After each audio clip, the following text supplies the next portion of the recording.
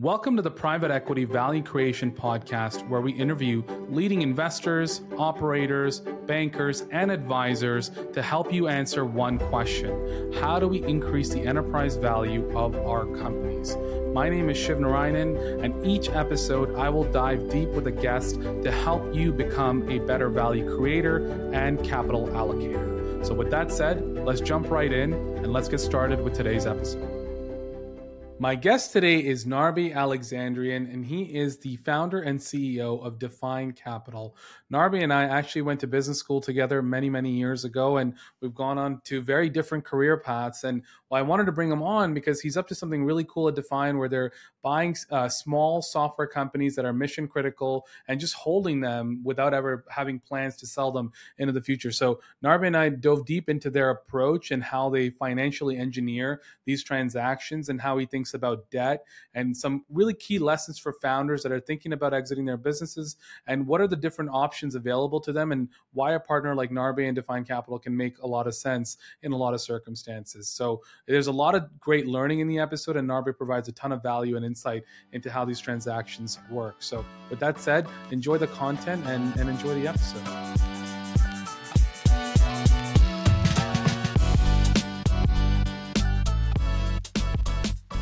All right, Narbe, welcome to the show. How's it going? Good. Yourself? Happy to be here. Yeah, excited to have you on. A lot of people don't know this, but we actually went to school together, so it's kind of cool doing this now. So for the audience, though, would love to hear you share your background and what you're up to at Define Capital. Yeah, absolutely. So I'm the CEO and founder of Define Capital. If I was to go backwards in time, maybe 15 years ago, by trade, I'm a CPA or chartered accountant at the time, which means I'm good at financials, but never did accounting or audit or tax. My focus was on management consulting and M&A. Got the startup bug in the late 2000s and joined a local startup in Toronto, which ended up being a huge private equity success, fully bootstrapped, no venture funding. Ran corporate strategy there, then moved on to the largest government incubator in Canada, Mars Innovation. Did some work there, did some work with the United Nations on their clean tech VC program. And ultimately went to a telco, being TELUS, to run marketing for a certain division that also was an acquirer of companies and an investor in companies as well. So got to work with the ventures and corporate development team. In 2013 or so, I left all of that and joined OMERS Ventures. OMERS is the Ontario Municipal Employee Retirement System. It's a pension fund similar to CalPERS in California. And they had a venture arm, which was the largest in Canada at the time, well known for its early investment into Shopify. So joined in as an associate there, and within 4 years was promoted to partner, which was the first of its kind. Did a number of transactions throughout those 4 years, notable companies that ended up being worth over $1 billion, and everything from quantum computing to privacy browsing, and a lot of SaaS as well. I left in the summer of 2018. I was getting headhunted to go to the cannabis space. So cannabis at the time, if you go back to 2018 in Canada, it was legalized by the federal government, but hadn't yet been put into effect. So in that term right between the two, legalization had been said it was going to happen, but companies hadn't launched yet. I joined the private equity and venture arm of the largest cannabis producer, Canopy Growth, at the time. We ended up spinning off that entity, taking it public, and I became president and CEO of that company, and was in that company for about 4 years. I rode the wave of cannabis, the ups and downs of that roller coaster, and as a public entity, we really felt it. But we culminated at the very end of the day with 3 change of controls, or 3 versions of selling the company between 2021 and 2022.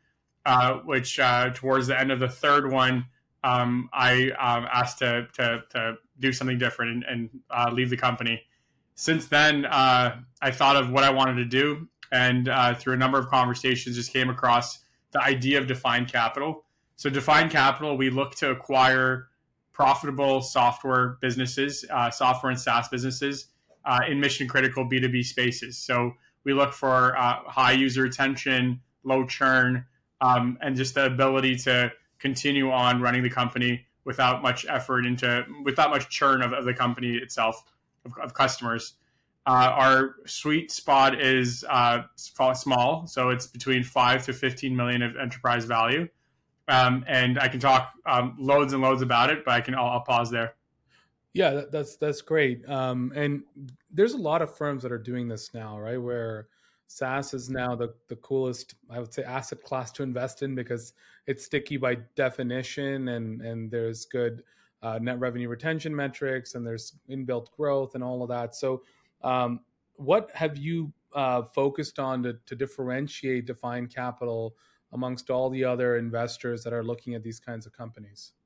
Yeah, I mean, admittedly, the barrier to entry is low. All you need to do is find a company that you can acquire it, find the funding for it, and kind of pull it all together. To find the funding for it, that requires years and years of experience and network to do so. So where I think we differentiate relative to the bigger folks within the industry, the Constellation softwares and so forth, is that we take much more of a humanized approach.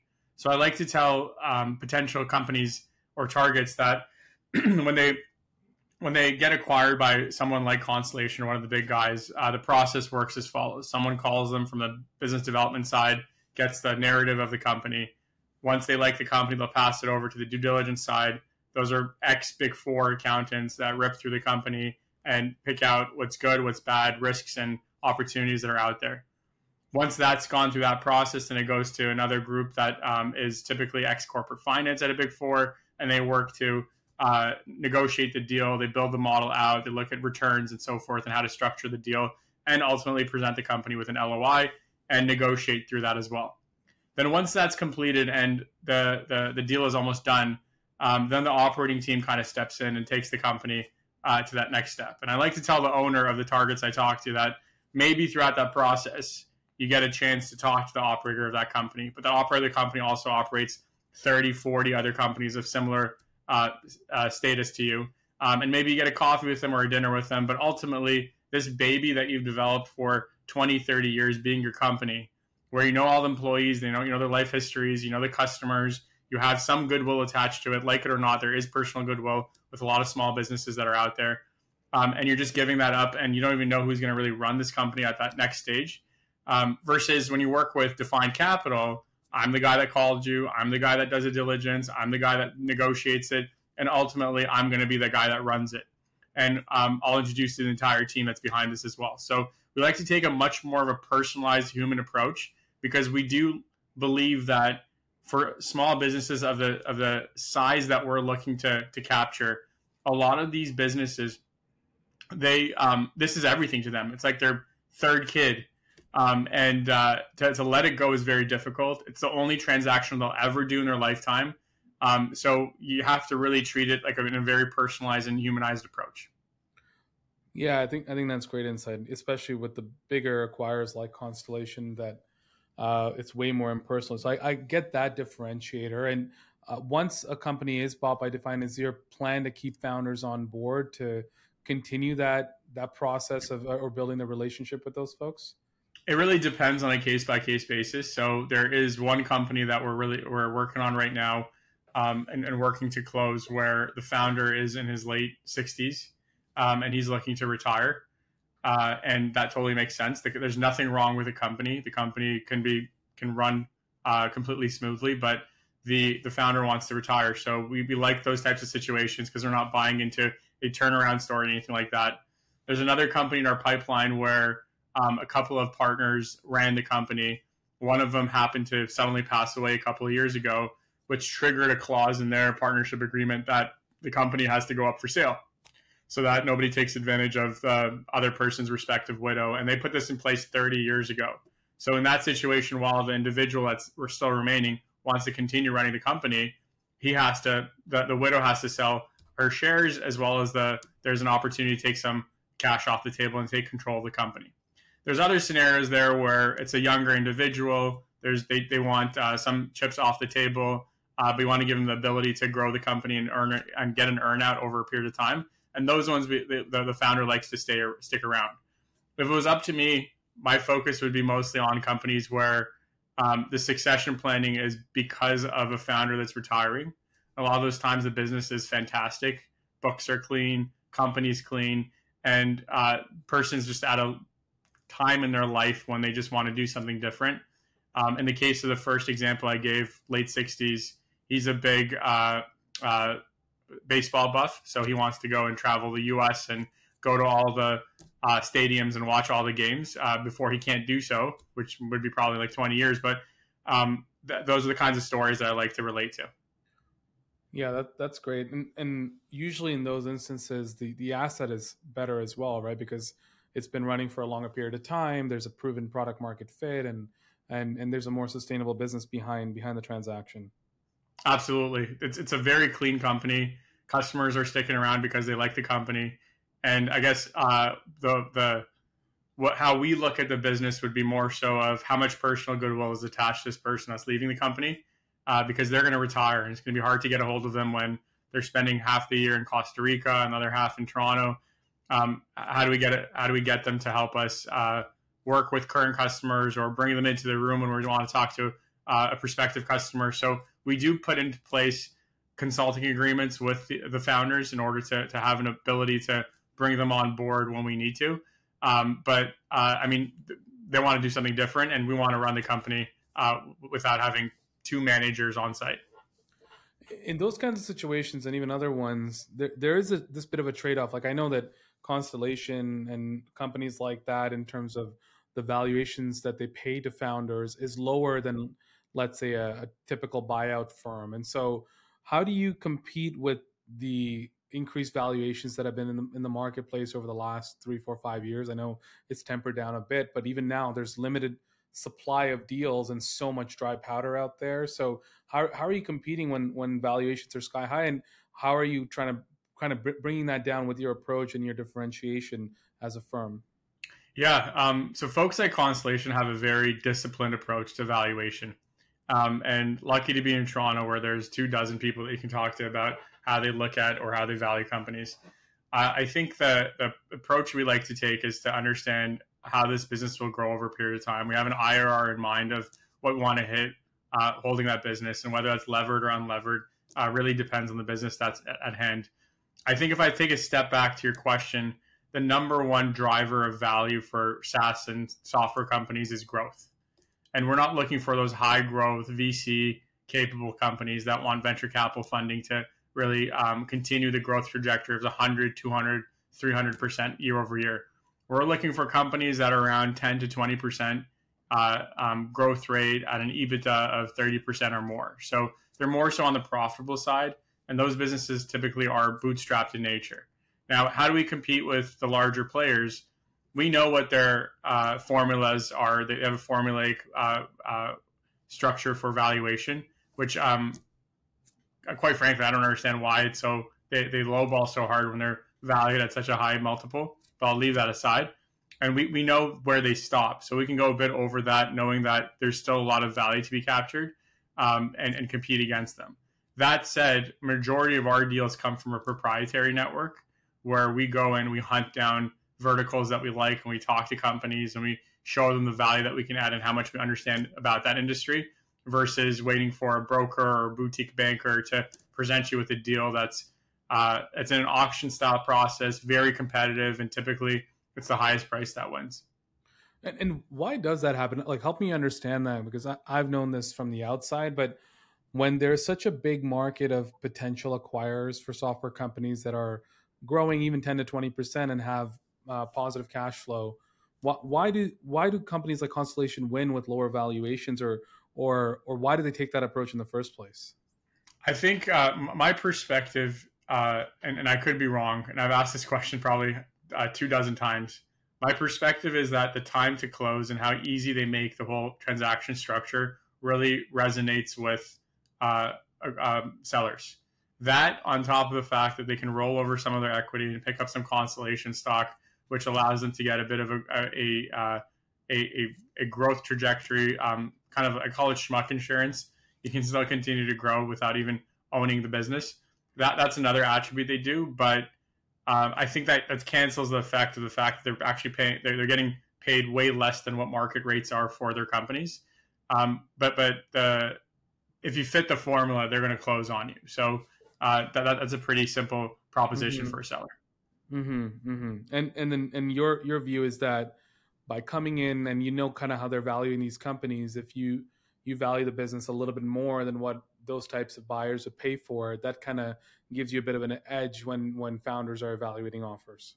Yeah, absolutely. And I remember talking to one of the head of M&A for one of my larger competitors, and I asked them, I said, well, I know where you stop, and I knew that already. You kind of confirmed it to me. What if I go half a turn or a full turn of EBITDA over that, back it up with some seller financing or some debt so that my cost of capital is much lower than using all cash, and I could beat you on the deal? And they kind of shrugged and said, yeah, you can. So that to me is the ARB opportunity within this market right now, where until they get to, and they'll kick in for them to say, oh, like we did 90 acquisitions last year, we did 50 this year, we're going to do 30 next year. Why? Because there's more competition for these companies, and we're going to need to go a bit higher in valuation. And until that point in time happens, it's a bit of a catch and grab right now in the industry.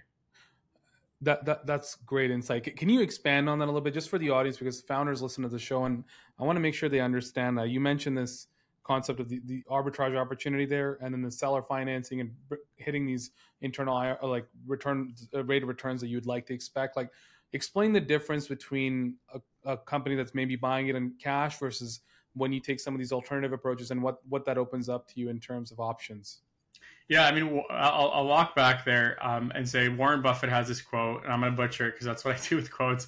But he says that everything in business is related to cost of capital. It's like, how do you allocate capital that you have? And I think in business that applies in a variety of senses.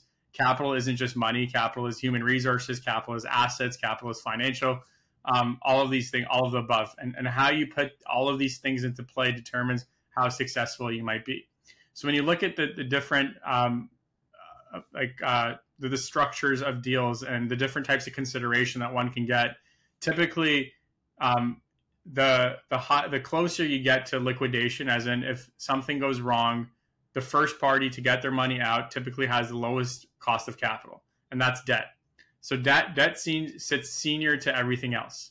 So senior debt, the ones you get from your big banks or bulge bracket banks in the U.S., those ones typically have the lowest interest rates, high covenants, don't get me wrong, but they have lower interest rates because if anything ever goes wrong, they're the first ones to get their money out. Then you have the mezzanine debt, which is like the next level below, and they charge a higher interest rate. Right now, we're seeing mezz levels of 12 to 14 to 16% for software deals of our size. On the senior debt side, we're seeing anywhere from 7 to 9%. So still fairly low relative to the risk that's there. But even on the mezz side, you're paying a high interest rate, but it's still lower than what your equity investors would look at. Then after you get below that mezz, and of course there's like a bunch of exotic structures in between, you get to the equity stack. And the equity stack typically has a much higher cost of capital because there is no way guaranteed that they can get their money out. There's no principal payments, there's no interest payments. They're kind of there for the long run with you. And they typically require a 20% return. So when you're doing senior debt at 7 to 9% versus the equity at 20%, 20, 25, 30 sometimes, of course you'd want to load up on debt. Now you have to pay the debt back. That's the risk that you face. Versus on the equity side, they get paid back when you get paid back at a liquidation event.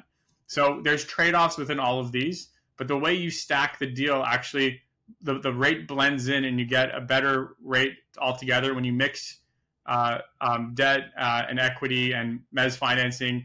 And then to add a bit of complication to it, there's seller financing as well. So for a lot of these small businesses, the seller themselves will provide you with a note, so you don't have to pay all in cash. So we look for 20% vendor take back or seller financing within our deals. And they'll take back, they'll give us that as credit. We'll pay them back over a period of time, typically as a balloon payment after, call it 5 years. Interest is accrued, and that's a lower rate than what our investors would expect from an equity perspective. So you blend it all in, and your weighted average cost of capital is much lower than if you went all straight cash, straight equity on deals. That said, it complicates deals because now you have multiple parties you have to deal with, multiple deal rooms, multiple diligence tracks. You have to get them all to agree to how it's stacked up, who gets first dibs, who gets second dibs. Your equity investors will come in and ask for liquidation preference so that as owners, as operators, we're kind of at the bottom because we're the ones running the ship. So if the ship sinks, we're the last ones to get off, type of thing. And you're saying that other buyers have a less complex stack here, and whereas you're taking on more risk by adding more of these stakeholders, is that the idea? Yeah. So that there are larger buyers out there that have a large debt stack on the holdco, and they would go and say, well, you don't care if it's debt or equity, we're just going to give you cash. Yeah. And we're going to close soon too. We don't need any approvals. We don't need to get the bank in or anything like that. We have this load of cash. We're going to go and close really quickly. And that's the value proposition that they have that the smaller players don't have. Got it. Yeah. And we work with a ton of like larger PE firms where they still put a ton of debt on the balance sheet when they're part of a transaction. But I'm imagining in those instances the assets are so large that the stack looks a little bit different than when you're buying smaller companies. Is that fair? Correct. For those large deals, you need to lever it up, or otherwise you're kind of putting too many eggs in one basket. You get to stretch your dollar when you bring leverage in. Got it. And so that's kind of the approach that you're taking. That's really great. Thank you for sharing that. In terms of as you're bringing in these companies and you're starting to invest in them, how are you then, because your risk profile, and in some ways you're taking on more risk with these investments, right? Because so many other people have to be paid back first. Like, how are you focused on generating a return there, at least operationally? Like, how do you focus on growing these businesses once you've invested in them? Yeah, I mean, personally, at Defined Capital, when we look at debt, we like to shock the financial statement forecast that management give us. So sometimes we get, even in this line of work, we get management telling us that they're going to increase revenue by 20% next year and 20% the year after, and it kind of dips down. And we like to just shock that and say, okay, well, let's just say it's 5% per year. Let's just say it's 3% per year. Let's say we can just increase prices by inflation every single year, and that's it. How would that affect our debt covenants that we have? And we have to be on side for that. So we like to think that in the worst case scenario of growth, that we'd at least be covered. Now, the worst case scenario, you might be thinking, well, 3% growth isn't the worst case. Negative growth should be that. But the companies we look for, again, to go back to it, are mission critical companies where they have a very steady state of customers. Their customers have been around for 10, 15, 20 years. The business has been around since the early to mid 90s. It's a very stable set of customers. So we know the churn's not going to be astronomically high. And so we like to look at growth as just being inflation and kind of stress testing the debt covenants on that. That said, I do want to caveat it by saying we're in this specific point in time in technology history where we have a big major catalyst that has come into play over the last 12 months, maybe even less than that, which is generative AI. With generative AI, a lot of these companies that have been around for 20, 30 years, have had steady state of customers, are starting to face some sort of a struggle where you're seeing generative AI kind of take away their lunch over a period of time. Now, it's not going to happen overnight, but it's going to take some time. So one of the things we look at from the non-financial perspective, the qualitative perspective, is if we buy this business and we hope to hold on to it forever and take those cash flows and repurpose them for future acquisitions, will this company survive this current wave of generative AI that's coming? And in some cases, they don't.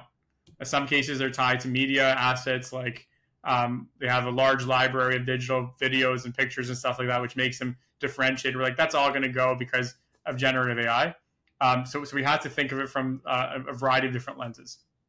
Yeah, and the point of bringing that up is to say that when you're forecasting out, looking at management's projections, and then thinking about worst case scenarios, even if it's 3 to 5%, you still have to think about like more of a diametric way in which revenue's at risk that's outside the industry or scope of the business where it's operating. Absolutely. Gotcha. Okay, no, that's great. And what about, just with the current state of markets, with the rate at which interest rates have gone up, we've heard from PE investors that just the amount of debt service has just gone up significantly, which is affecting the cash flow of their companies. Have you seen that, and how has that affected your approach and how you're evaluating these investments? There's a lot of public companies out there that are just getting crushed by debt.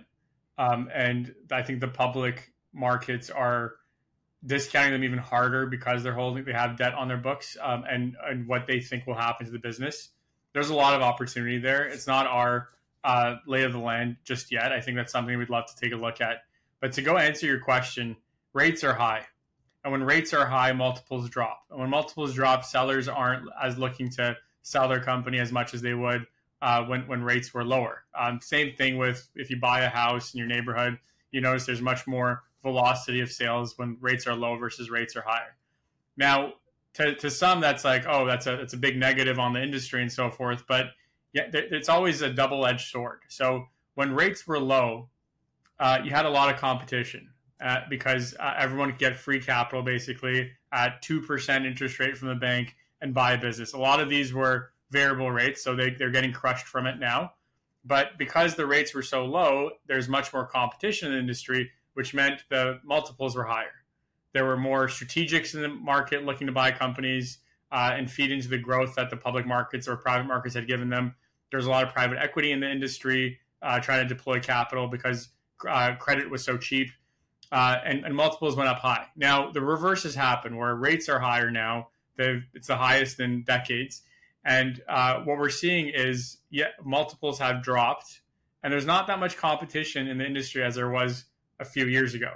The private equity funds, they're kind of holding on to their capital, trying to service the companies that they currently have at hand, and maybe not have thought of the type of scenario that we're in right now with rates. And they're trying to look organically to see how they can fix those companies. And the strategics, by and large, have kind of stepped away from M&A. I know a lot of folks went to school with us as well that were head of corporate development at these tech companies, and all of a sudden they've kind of stopped doing acquisitions because some of the acquisitions they did at higher multiples in 2021 now are coming back to bite them in the butt. And they're saying, all right, we have to hold off on that freeze of acquisitions. Let's focus on the organic business. And that's the positive of having high rates right now is lower competition. So it kind of goes both ways. To go back to your initial question, which is like, how do we look at companies that have high debt components? I like to go in on these deals on an asset purchase perspective of saying, we'll give you the capital and then you can pay off the debt yourself. And then they typically negotiate you into a share purchase, which means you take on the liabilities and step in their shoes. And there's a bunch of myriad of tax consequences for that. And so we like to look at it from, okay, well, rates are this much. What can we refinance it at? Well, what's going to happen to rates in the future? There's an inverted yield curve, so expectations are it's going to drop.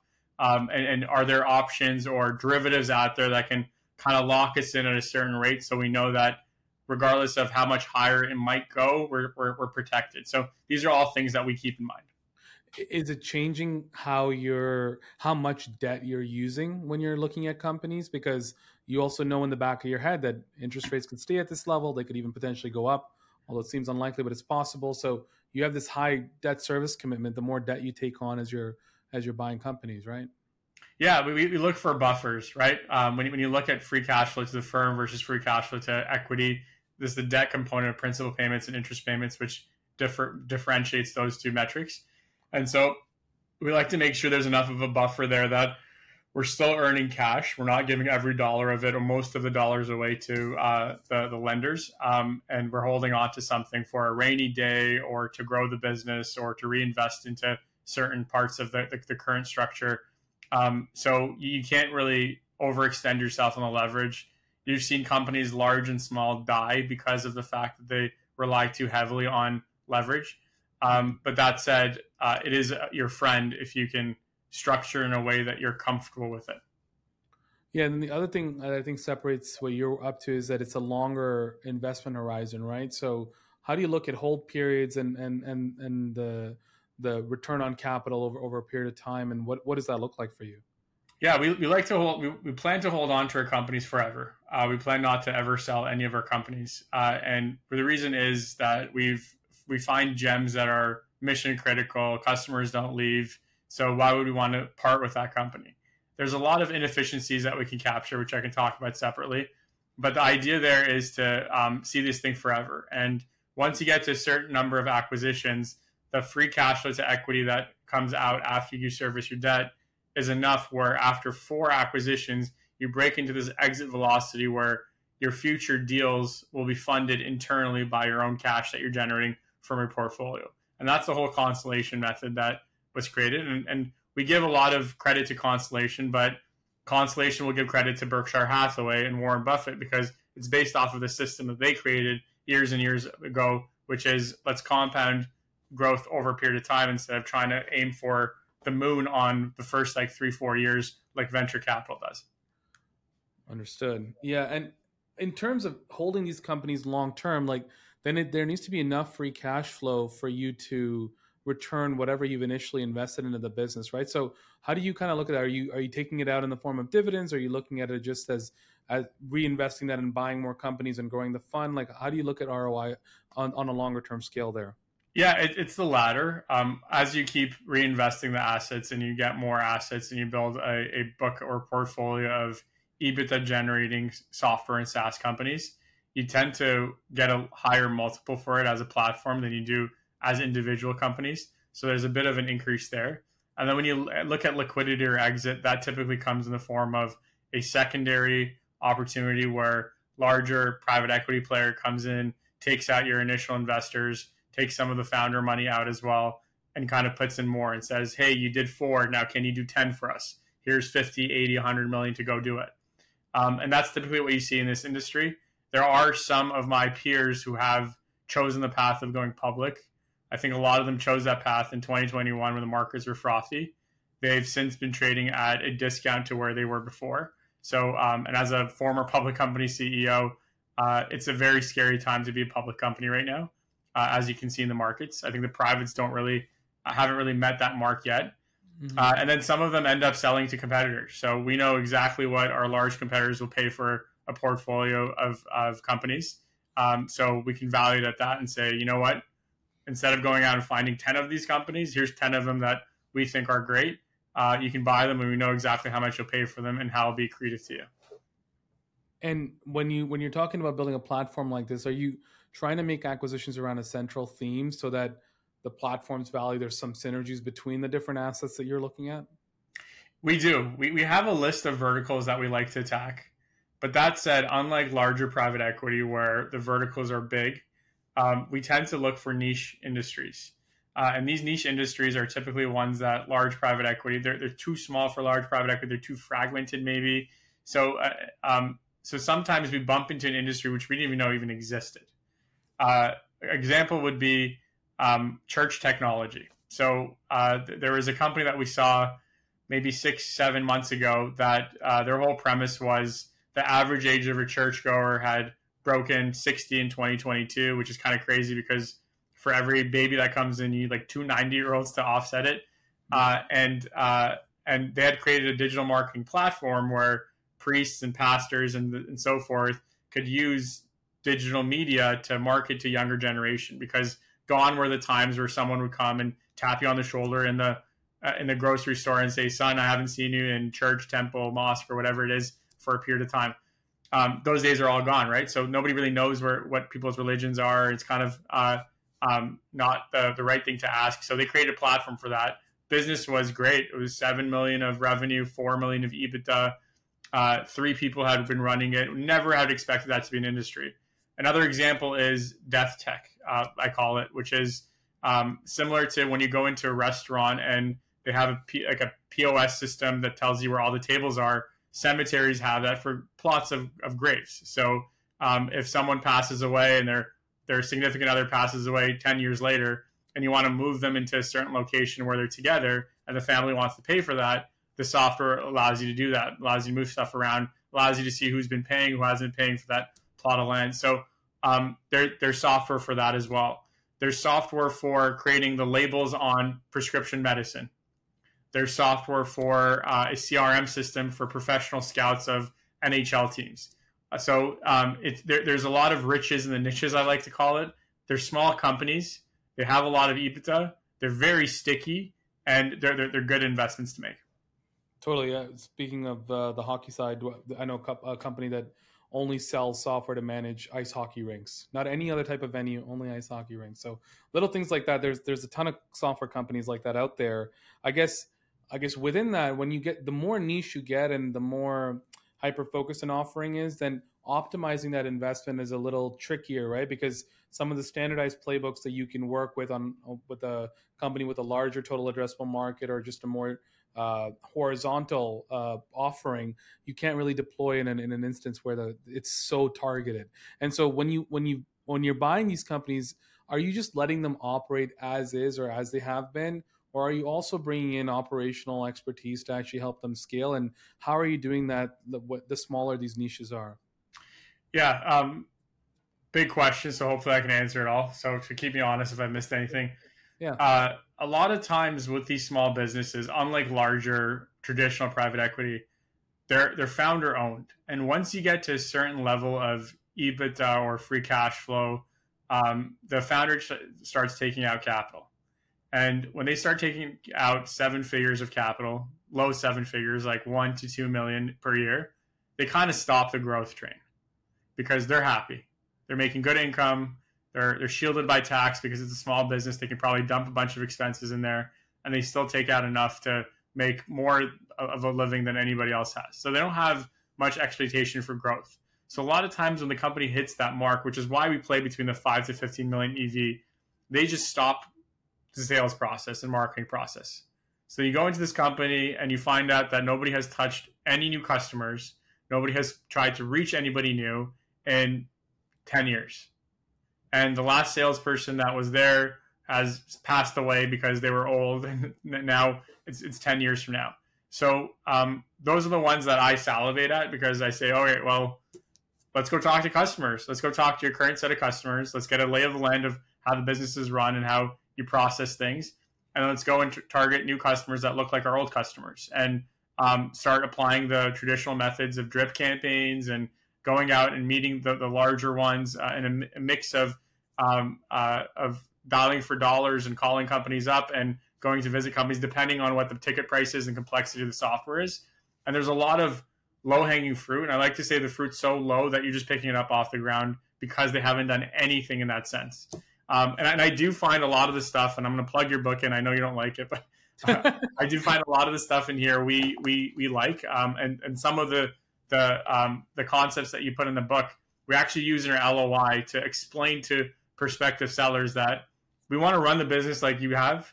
We're going to let the business run like you have, and we're going to do a bunch of things on the side to create more revenue, decrease costs, particularly without firing anybody and without changing the logo or the name. So your legacy remains, and we're going to grow this business by doing a bunch of things that you haven't done over the years. Yeah, I think that's such a good message, is that a lot of companies just stop doing even the very basic playbook items or things that got them to a certain level of success. And if you just do that and create a process around that and make it repeatable and scalable, you can create a ton of value without necessarily like creating an entirely new channel or campaign or a new set of activities that requires a ton of investment. So I think that's a great point as well. Okay, and so with that said, like what's next? Like, how can we help? Is there something that we can plug just on this episode if founders are looking to exit their business? How can they get in touch with you? Yeah, I mean, you can look us up on our website, www.definecapital.ca. You can email me at Narbe, Narbe @definecapital.ca. We're always open to talk to anybody. So we have about 5,000 companies in our database right now that we've captured since May of 2023. So we have a very methodological approach to finding companies on the proprietary side. Many of these companies probably aren't ready to be sold yet. They haven't hit the EBITDA threshold we're looking for, but they are either EBITDA positive or cash flow break even. That said, I don't care if you want to sell your business now or in 10 years from now. I'd love to have the conversation with you right now. So not about buying your business, but about how we can help you. So we have a lot of contacts. We have great relationships. We understand where you need to get your business to get to the outcome that you're looking for. And we're happy to share that with you, even if it's a detriment to us. And I like to say that we have zero ego and zero expectation of anything, like if no strings attached. So if you come and talk to us and we have 6 conversations and 3 years from now you decide to sell your business and I'm not one of those people that you call, I won't feel bad about it because we truly believe in giving and by giving, you'll get back in the future. That's awesome. So we'll be sure to link all of that in the show notes, just so that anybody in the audience that wants to learn more can go to your website or email you just to learn more. And with that said, Narbe, thanks for doing this. Really insightful conversation on how you're thinking about looking at these companies. And I think especially the founders that are listening to this will get a ton of value from that. So thanks for doing that. Thanks, Shiv. Appreciate it. Thanks for listening to today's episode. Before you take off, just a few requests from our side. Number one, if you enjoyed today's content and want more of it, please subscribe to the podcast on your favorite podcatcher. Number two, if you are in the market for marketing strategy consulting services, due diligence services, or fractional CMO services, please visit our website at www.howtosas.com and schedule a consult today. And number three, if you haven't already, grab a copy of my book, Post-Acquisition Marketing. It's available on Apple Books, on Amazon, and any bookstore that you can find online. Get a copy because it walks through the framework that we take all of our clients through, and it'll definitely add value to your business. And that's it for today. We'll see you guys next time.